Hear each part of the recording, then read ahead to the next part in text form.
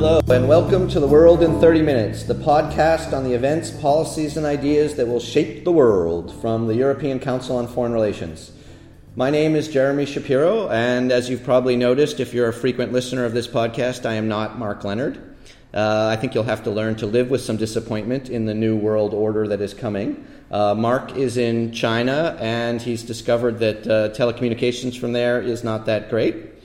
But we have, I think, a really good podcast for you this week anyway. We will try to persevere in his absence. And we have an all-star cast of ECFR fellows to discuss the recent NATO summit and the impact that Donald Trump is having on transatlantic relations. So we have from Brussels our man at the summit, Ulrike Franke. We have from Paris, Manuel Lafont-Rapnouil, and from our Warsaw office, Piotr Buras. So let's try to get right into it. These summits with Donald Trump as president have always been exciting. NATO summits used to be so boring. I don't think any of us could even name one before this one. But Trump really wasted no time in bringing theater to this one. At the very first breakfast meeting, he launched into a clearly planned attack. It wasn't directed against Russia. It wasn't directed against any military threat to the alliance. It was aimed at Germany. And he said that Germany is captive to Russia because it's getting so much of its energy from Russia, and that they've been paying billions and billions of dollars to the country that we're supposed to be protecting them against. He also, at various points in the summit, demanded that the NATO allies pay not the 2% that he'd been demanding all along, but 4%. And he ended the summit with only thinly veiled threat that if his demands aren't satisfied, the United States will leave NATO, although he did add that he doesn't think that will have to happen. So I think what we'd like to discuss here is how Europeans are seeing Trump's performance at the NATO summit, what they think it means, and what they're planning to do about it. And maybe we can start with you, Ulrike, because you're at the summit. You're our man on the ground, and I wonder if you could give us some sense of what the vibe is there. Is it panic, complacency, or something in between? Sure, happy to. I like that you keep calling me the man at the summit. So I'm here in Brussels. I gotta say, it's a bit all of the above. It's panic, it's complacency. At this point, we really don't know what to make of any of this, because there has been such an incredible back and forth. It was really striking, actually, for me, because I was sitting in a session about NATO-US relations with two US senators, and they were emphasizing just how important NATO is for the United States and how much support there is for NATO in the United States. And while they were talking, these breaking news happened that there was a crisis session happening because Trump apparently had said that the US would go at it alone, whatever that means, if the other allies wouldn't pay 2% in defense spending until 2019. Sorry, the United States would go at it alone. And so there was a brief moment of panic, and then shortly afterwards, Trump held his press conference where he basically said the exact opposite, where he said that NATO was one of the best organizations out there, and that in the last 2 days it had been strengthened so much. And there was literal, laughter in the audience that watched this press conference because it was so absurd. So, he has now left Brussels, and I think he certainly won't be missed. I think there's a sentiment here that this summit will only be over once the Helsinki meeting between Donald Trump and Vladimir Putin is over, because this is really where he may be, where Trump may be giving away some of NATO's crown jewels. We don't really know, so I think we're still bracing for that. But yeah, other than that, it has been a very weird summit, and it's not entirely clear what to make of this. Just as a very last note, the communique that came out of the summit is actually quite substantial. It's 23 pages. It was agreed beforehand, and there's actually quite a lot of good things in it. So on paper, this doesn't look so bad. Yeah, so we're confronted with that sort of dilemma that we've often had in the Trump administration, that the president is a raging bull, that he makes all sorts of statements, but yet the policy beneath him doesn't look that dramatically different than traditional American policy. And so people are left sort of trying to figure out who they should believe. Should they believe the policy, or should they believe the president of the United States? How is that seen from the standpoint of Paris, Manuel? I think that you had this kind of complacency that Trump was not as significant as the rest of your foreign policy interlocutors in Washington, and that what really counts is what you get in the statements and the decisions and not in the tweets at the beginning of Trump's term. But now you have the accumulation of not just tweets and bold statements to the press, but you have an accumulation of actual decisions that really shift the dynamic, not just in NATO, but NATO is interesting because it's one of the tip of a bigger iceberg which is slowly emerging, that has to do also with trade, obviously, and a lot of other issues. And I think in Paris, well, obviously the relationship to NATO is not as strong as felt as needed as elsewhere in Europe. You still have a sense that this summit is a good indicator of the way Trump wants to handle the transatlantic relationship. And I agree with Ulrike that we need to see what happens in the summit with Putin to get the full picture. So obviously we can be complacent, as you suggested, by looking at what came out of the summit in terms of NATO's resilience, in terms of the discussion on burden sharing and the fact that there is a rise of the European defense budgets, etc. But the problem is that clearly the way Trump approaches the alliance and the security guarantees that go with the alliance is a source of worries for the French defense establishment. But what do people think? What do people in Paris think that Trump is trying to do? Is he trying to destroy the alliance? Is he trying to destroy the world order, or is he just acting out? What is their perspective on what the purpose of all of this is? I think more and more people are taking Trump seriously for what he says, and he doesn't say that he wants to destroy the liberal order or the US-led world order. He just says that he wants America first, and people progressively, gradually understand that America first doesn't mean but others can get a few things too. It's a very harsh zero-sum game, and that's true on security, it's true on trade, etc. The French obviously have been spared so far more than other Europeans, and the personal relationship between the two presidents is only one aspect of how France has been spared. But you can see that this is a source of worry in terms of the weakening of the multilateral order, of NATO, of the easing tensions within the EU, and some of the concerns that the French have these days on foreign policy are precisely about how other Europeans are going to react. But Manuel, is the alliance still alive? Does it still work? Is it still what it has always been? If it is that sort of transactional deal that Trump is posing?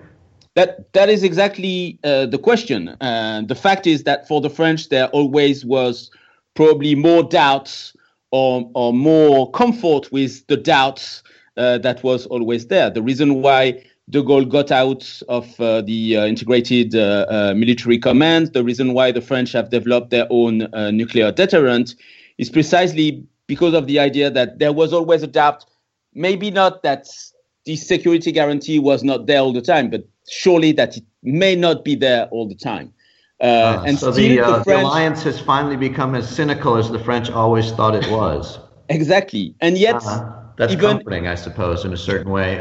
Very cynically, the French still believe that Europe is not ready right now to do without NATO and without the US. So that is the problem seen, I suppose, from Paris. Yeah, and that is probably the core of why people need to take Trump seriously and even need to try to appease him, because they're not ready to do without the United States, and therefore not ready to do without the President of the United States. But Piotr, I'd like to turn to you, because obviously Poland has a much less cynical view of the NATO alliance for obvious reasons than France does, and they also have a very odd relationship with the Donald Trump administration, because at the same time that the Polish government is extremely worried about, I imagine, about this Helsinki summit that's coming up with Putin, they also, frankly, probably approve of a lot of the ways in which he is pushing back at the Brussels establishment and pushing back at the Germans. And specifically, interestingly, when Donald Trump was referring to Germany being a captive of Russia, he was referring to this Nord Stream 2 gas pipeline that the Russians are building to across the sea to Germany, and saying that was something that was quite illegitimate and at odds with their alliance obligations, which is, of course, a case that Poland has been making for some time. So how do Poles assess Donald Trump's overall effect on the alliance? I think, Jeremy, that the Polish political establishment tends to see the glass rather half full than half empty. And referring to your point on what we should look at, the policy or the tweets, I think in Poland you definitely put a lot of emphasis on the policy, and you basically appreciate what Donald Trump has done so far in terms of strengthening the Eastern NATO flank, the NATO Resilience Initiative, and also in terms of increasing the defense spending, and this is what the people care a lot. And I think this policy aspect tends to be even overestimated, and the tweets or these chaotic kind of communication of his policies by Donald Trump tends to be underestimated in the Polish political establishment, and probably because there is no other alternative.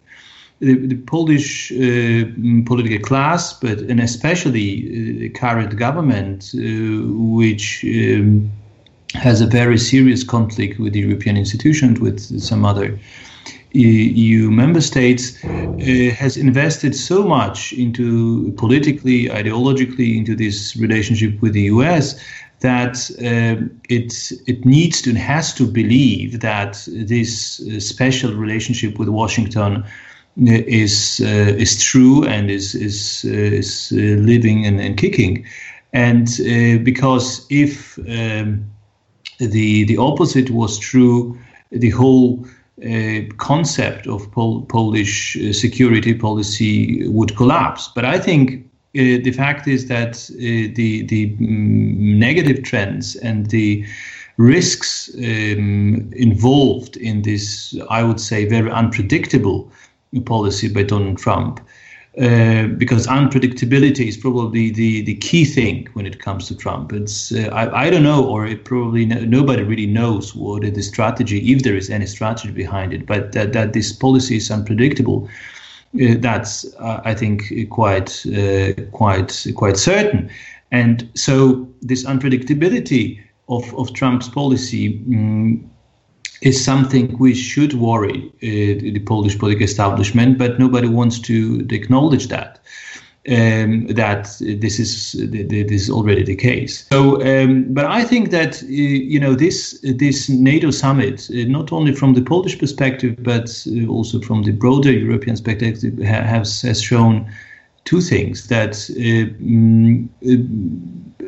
Trump does not perceive the Europeans as allies anymore. I think they perceive allies to be an ally is something different than to be a partner of in a transactional relationship. So stable allies is something which is not a category which. I would even put it a different way, Piotr, which is that Trump doesn't believe in allies. If you think about what America First means, and you think about what a transactional approach means, it means that you work with the countries that you can work with at the moment. You don't really have long-term relationships. Promiscuity is the essence of your foreign policy, and and allies are a problem because they're like sort of relatives who show up at your house to borrow money and then stay all day and won't leave your pool. They basically are demanding things because they are allies, as opposed to the transactional approach that you can take with enemies like the Russians. Yes, and I think, my reading is that Trump does not link long-term allies because he doesn't need Europe in order to maintain the global multilateral order, which he doesn't believe any longer in. And this is, of course, something which is a profound change, especially for a country like Poland, and for our government, which seems to believe that because of the fact that Poland is spending as much on defense as Trump expects, because we are buying American military stuff, and for several other reasons, also ideological proximity of the government, that we can count on the US as it has been the case so far, and that we are perhaps the only one or the only remaining long-term ally of the US. But I think it's a completely wrong perception. Yeah. And we overestimate America's interest in Poland in this part of Europe, and I believe that the America's relationship with Central Eastern Europe or with Poland is as transactional as with the other partners across the world. So I think that there is no exceptionality of Poland or Central Eastern Europe, but as long as we believe in it, our security policy and our foreign policy is on a very dangerous track.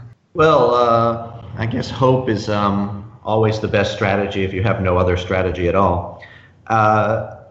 Ulrike, I guess in this equation, Germany has a sort of advantage over Poland, which is that it's kind of obvious that it can't count on Donald Trump. Because in fact, he seems to have a specific animus toward, I guess, Germany or maybe Angela Merkel, which has come out reasonably consistently and most prominently at this summit. How do people in Germany understand this rather spectacular animus that Donald Trump seems to have, and what do they make of it? You're absolutely right. I think Germany, for several reasons, has really become Donald Trump's enemy number one, which is something that we were worried about early on, and this has very much materialized. At the same time, I mean, once again, we have this kind of oscillating between extremes, because you also, after the morning during which Donald Trump scolded especially Germany for not spending enough, he gave a press conference with Angela Merkel where he was incredibly nice to her, talking about the great relationship the two have, and congratulating her on her success. So it's once again a bit strange. In terms of the impact that has really a balance, I like you, but you're a captive to Russia. Well, but that wasn't the same conference. That would make me feel good about myself, Yeah, I mean, the captive to Russia thing, by the way, is also it's so absurd, especially with Angela Merkel, who grew up in East Germany, and she made a point kind of mentioning that, saying, yes, we once were a captive of Russia, and I know how that feels, and that's certainly not the current situation. Well, then explain to our loyal listeners how it is that in the middle of all of these terrible things that we hear about Russia, Skripal poisonings and invasions of Crimea and Ukraine, that Germany is building this pipeline that is going to bring billions of dollars or billions of euros, into German coffers. That's going to cut out Ukraine and Slovakia and Poland from a lot of transit fees.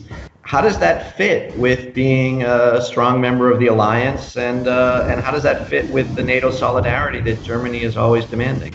Yeah, I really don't want to make the case for Nord Stream 2, the pipeline that I'm not asking you to make it personally, but I'd like to understand how German officials would see this and explain it. Yeah, so I think what's important to understand is that Nord Stream 2 is incredibly controversial within Germany. I mean, it's not as if, all of the German political establishment is behind that. I think at this point we've kind of come to the point of no return where this will be built. I think what is incredibly important to emphasize here is that Donald Trump had this line about, 70% of Germany's energy coming from Russia, and that's why Russia controls Germany. And I mean, this is simply not true. He may have been talking about gas, and I think like half or so of German gas comes from Russia, but that's about it. So the energy dependency that Donald Trump is describing is not as strong as he seems to pretend. And I mean, it's also, we live in a globalized economy. Everyone buys pretty much from everyone. So it seems weird to me to focus on this specific thing. But I'm not going to make the case for Nord Stream 2. And to be honest, even within the political establishment, many people don't want to make this case. From what I know about it, from what I understand about it, honestly, I don't think it's as terrible as many people seem to describe. I don't think it's a great strategic decision. But that being said, I'm sorry, but it doesn't mean that Germany is controlled by Russia. This is just absurd. And as a German newscaster commented the other night, Donald Trump didn't seem to have too much of an issue when Russia interfered in the U.S. elections in his favor, but now he has a problem with Russia allegedly interfering in German politics. I mean, you can't have it both ways. Yeah. Well, hypocrisy is, I think, the great advantage of being president of the United States. You do seem to be able to get away with it. Piotr, how is the Nord Stream thing understood in Poland? In Poland, do they believe that Germany is a captive to Russia? No, I think, of course, it's an exaggeration, and even in Poland, you don't have this kind of perception of the German policy. I think the Merkel's line towards Russia, especially when it comes to Ukraine, has been very appreciated in Poland, and there is a recognition that Merkel is the pillar of a reasonable European policy toward Russia. When it comes to Nord Stream 2, I think, it has been a very, very long discussion, because it started not with Nord Stream 2, but with Nord Stream 1, which used to be, that was, back in the early 2000s. And Gerhard Schröder was one of the initiators of this project. And back then, Nord Stream 1 was meant to be a pillar of a new German-Russian partnership for modernization. That was something which was at that time seen as an opening of a completely new era. Today, this political dimension of Nord Stream 2, at least when it comes to the Merkel's approach and how it is seen by part of the huge part of the German political establishment, this political dimension is not so pronounced. And I think there are two key issues which are, of course, very criticized in Poland, but what we need to see them. The first is that in order to prevent Nord Stream 2 from happening, Merkel would have to risk a major conflict with big German energy companies, which are traditionally seen as the pillars of Germany's energy security, and they are even by law responsible for the state's energy security. And secondly, Merkel, I think, sees Nord Stream 2 also as one of the positive aspects of the relations with Russia, of which there are not so many. So this is also a one positive project, something where Germany, where Europe can talk with Putin about not in a confrontational terms, but rather, just have a proper negotiations and transactions.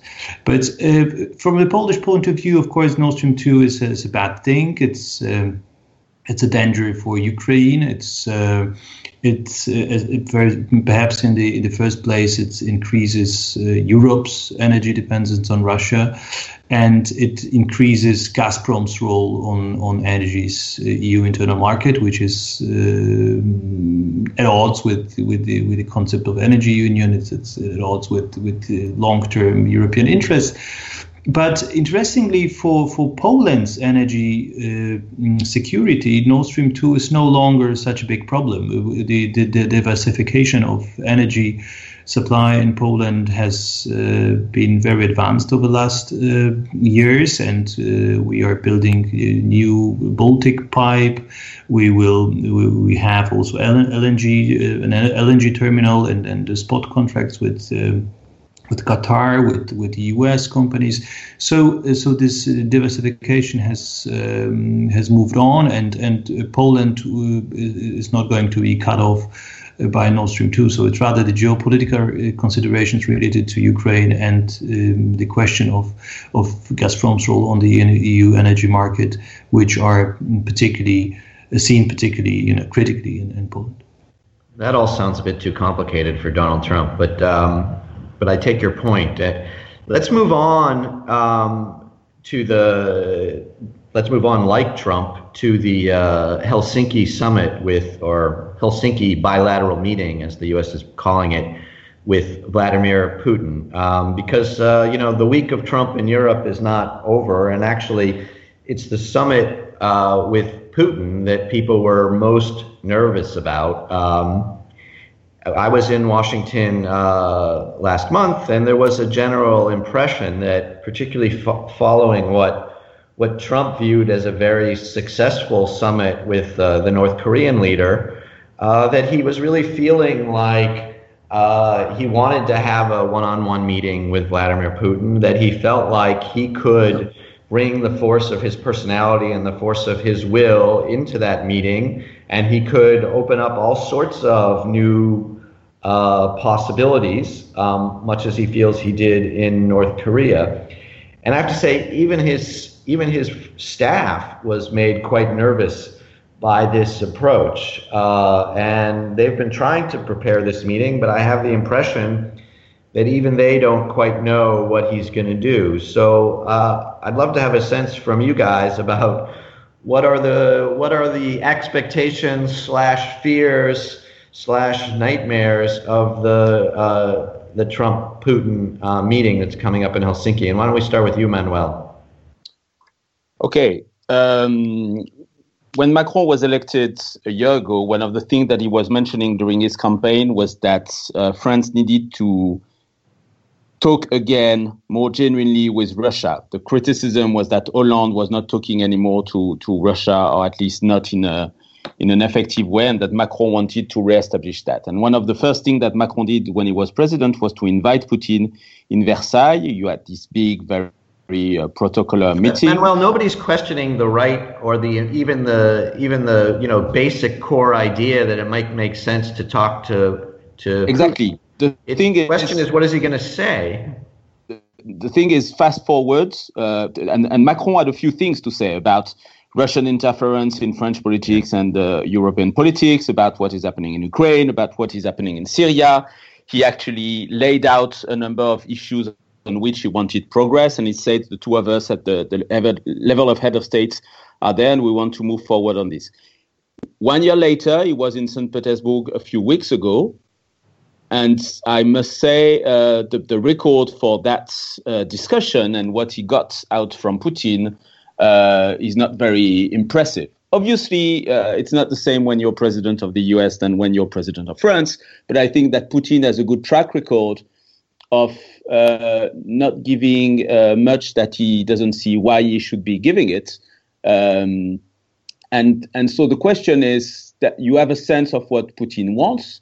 He actually wants probably many things from the West, like sanctions relief, like a kind of rubber stamping of what Russia's ended with in Syria, de facto neglect towards what is happening in Ukraine, maybe, etc., etc. But you really don't see what he's willing to give as a quid pro quo for what he expects from the West. And I think that this kind of more and more assertive policy that the Russians have doesn't indicate any genuine willingness to actually do deals, as Trump would say. What will the French do if Putin and Trump come out of that meeting with their hands clasped together and Trump announces, I've solved the Russian problem. We don't need the sanctions anymore, and we can get rid of those wasteful exercises in Eastern Europe. What will the French response be? The good thing is that probably that would need to be formalized and detailed and fleshed out in some way, just as the so-called denuclearization of the Korean Peninsula deal from Singapore. I would point out that the exercises in South Korea have in fact been canceled. It's not the same as having a fully fleshed out thing. So if the U.S. policy if the U.S. president announces unilateral U.S. decisions, that's one thing. If he says, I'm going to lift sanctions, I'm not sure this is totally in his power, and it doesn't mean that the Europeans are going to do so. And probably they're going to say, well, okay, sure, but let's look at what that means and what is happening with it. And the whole problem I feel with Europeans and how they face Trump right now is that they're playing, they're trying to gain some time. They're basically saying, okay, this is not going to last, or this is not going to happen, or this is just something that puts us in a very difficult situation, but let's wait, and hopefully at one point it will change or it will be better. But there's not even a lot of planning to organize for that kind of direction that the US policy is taking under Trump. And I think the French maybe are the ones who try to have a few ideas about how Europeans can organize, etc. But in the short term, they're just like the rest. The Iran deal is a good example. That you have a lot of people in France talking about how you need economic sovereignty at the European level, how you need to deal with sanctions with the same very brutal and transactional way that the US deal with it, including secondary sanctions, etc., etc. But as far as the Iran deal goes, right now there's not a lot happening, and Europeans are probably not equipped, not ready, there's no consensus to do that in the short term. And so the question is this gap between the immediate things that Trump comes with, and hopefully he's not going to come with too precise from his... There's that strategy of hope again, where they're just sort of hoping to outlast him and hoping that the U.S. system will reassert itself. I don't know if it's hope that the U.S. system will reassert itself, but it's hope that it takes a bit of time so that you have the ability to organize. But the effort to organize is what is missing. Right. So Ulrike, about the Trump-Putin meeting, how are you seeing that? Are you worried about a new Yalta? Oh man, I hope it's not a new Yalta. So what I'd like to say is that here in Brussels, I have only heard fears about this meeting. I mean, there are two main fears, namely that Trump could accept the annexation of Crimea as legitimate, or at least, as a reality that won't be changed anytime soon, and that he could agree to withdrawing troops from Russia's western flank. And I think the only hope that I have heard in Brussels is that may not happen. So, I mean, the best case scenario really is a kind of status quo and survive this summit. I think the German view is slightly different insofar as that there is some hope that this somewhat strange relationship between Donald Trump and Vladimir Putin may serve to keep Vladimir Putin and Russia in the kind of international in the debate, let's say. which is something that Germany has always been very, very focused on, keeping the dialogue with Russia open. So I think there's maybe some hope that this meeting could serve in that extent. But again, I haven't. Trump in Ostpolitik. Yeah, maybe something like that. Yeah, but I haven't really heard a kind of best case scenario or even a good case scenario. Yeah. Piotr, what are they talking about in terms of a new Yalta in Poland? And if Trump does indicate some sort of change in position on Ukraine or Crimea, how will that be received? I think this is again an example of this policy or politics of hope in Poland, that we basically believe that we tend to see the facts and we tend to ignore the big debate which is going on, and we tend to see the meetings of Trump with the dictators like Kim Jong-un or Putin as just parts of Trump's new worldview and his approach, which is characterized by bilateral deals but deals which do not really entail much substance, and I think the hope here is again that it will these nightmare scenarios will not materialize, that there will no deal when it comes to Crimea or Ukraine in the first place, that perhaps some more concrete results can be found on Syria, where Poland's interests are not at stake, so we perhaps are not so much worried about that. So it's but of course it is, if anything meaningful happens at this Helsinki summit, and meaningful from the Polish perspective would be, for example, a concession made by Trump towards Putin when it comes to the NATO eastern flank, or permanent deployment of American troops, a declaration that no permanent deployment of American troops could ever happen. That would send a very strong signal to Poland and would increase this confusion when it comes to the assessment of what. But hope would survive that kind of development, do you think? Difficult to say, of course. I mean, the more concrete these concessions would be, the more likely scenario that the hope will not survive, because I think the key interest of the Polish government today is to go even beyond the NATO Cardiff summit conclusions and go beyond the one American brigade on the Polish soil. We would like to see more American stand still.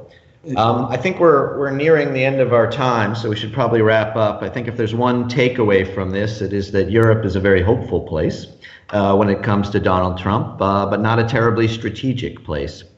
So I think it sounds as if we will continue to see Europe being reactive to Trump's unpredictability and, oddly speaking, somewhat surprised by what he does, even though there's no reason anymore to be surprised.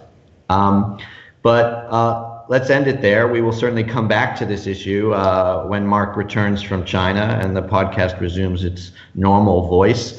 But let's also finish up with our usual segment on the bookshelf. And if each of you could give us a sense of what you're reading now and what you would recommend to the audience. Why don't we start with you, Manuel?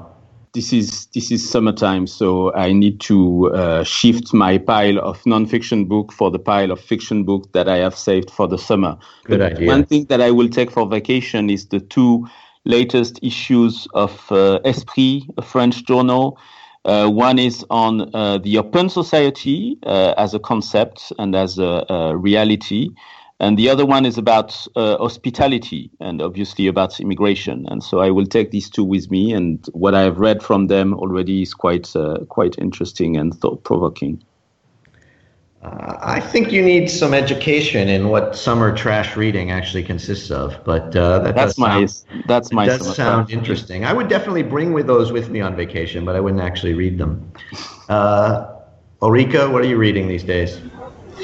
It's very easy for me because I need to read the 23-page communique coming out of the summit. I think I've made it to page 10 or so. It's actually really long and quite substantial. And so I'm going to read this. I'm not sure yet whether I'll recommend it to our listeners. Maybe I should, because, as was mentioned earlier, in terms of what actually comes out of this summit in terms of policy, the communique is what we need to turn to, and it looks quite good. So maybe we should all be reading that rather than listening to Donald Trump talk about NATO.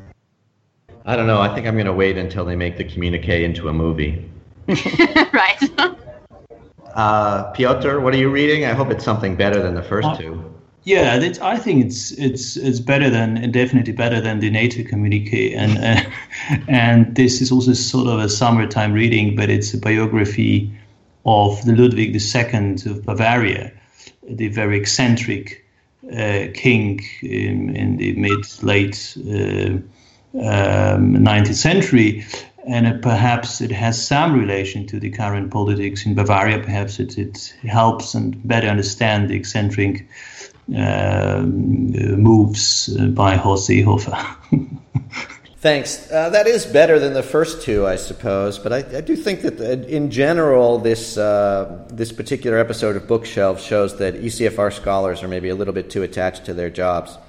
But we'll try to in the coming weeks we'll try to broaden them out a little bit.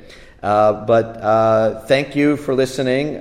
Please do rate us on iTunes, and if you do, please note that you really enjoyed the show in which Jeremy Shapiro substituted for Mark Leonard, and that you'd like him to do that all the time. I think that would be very important to note.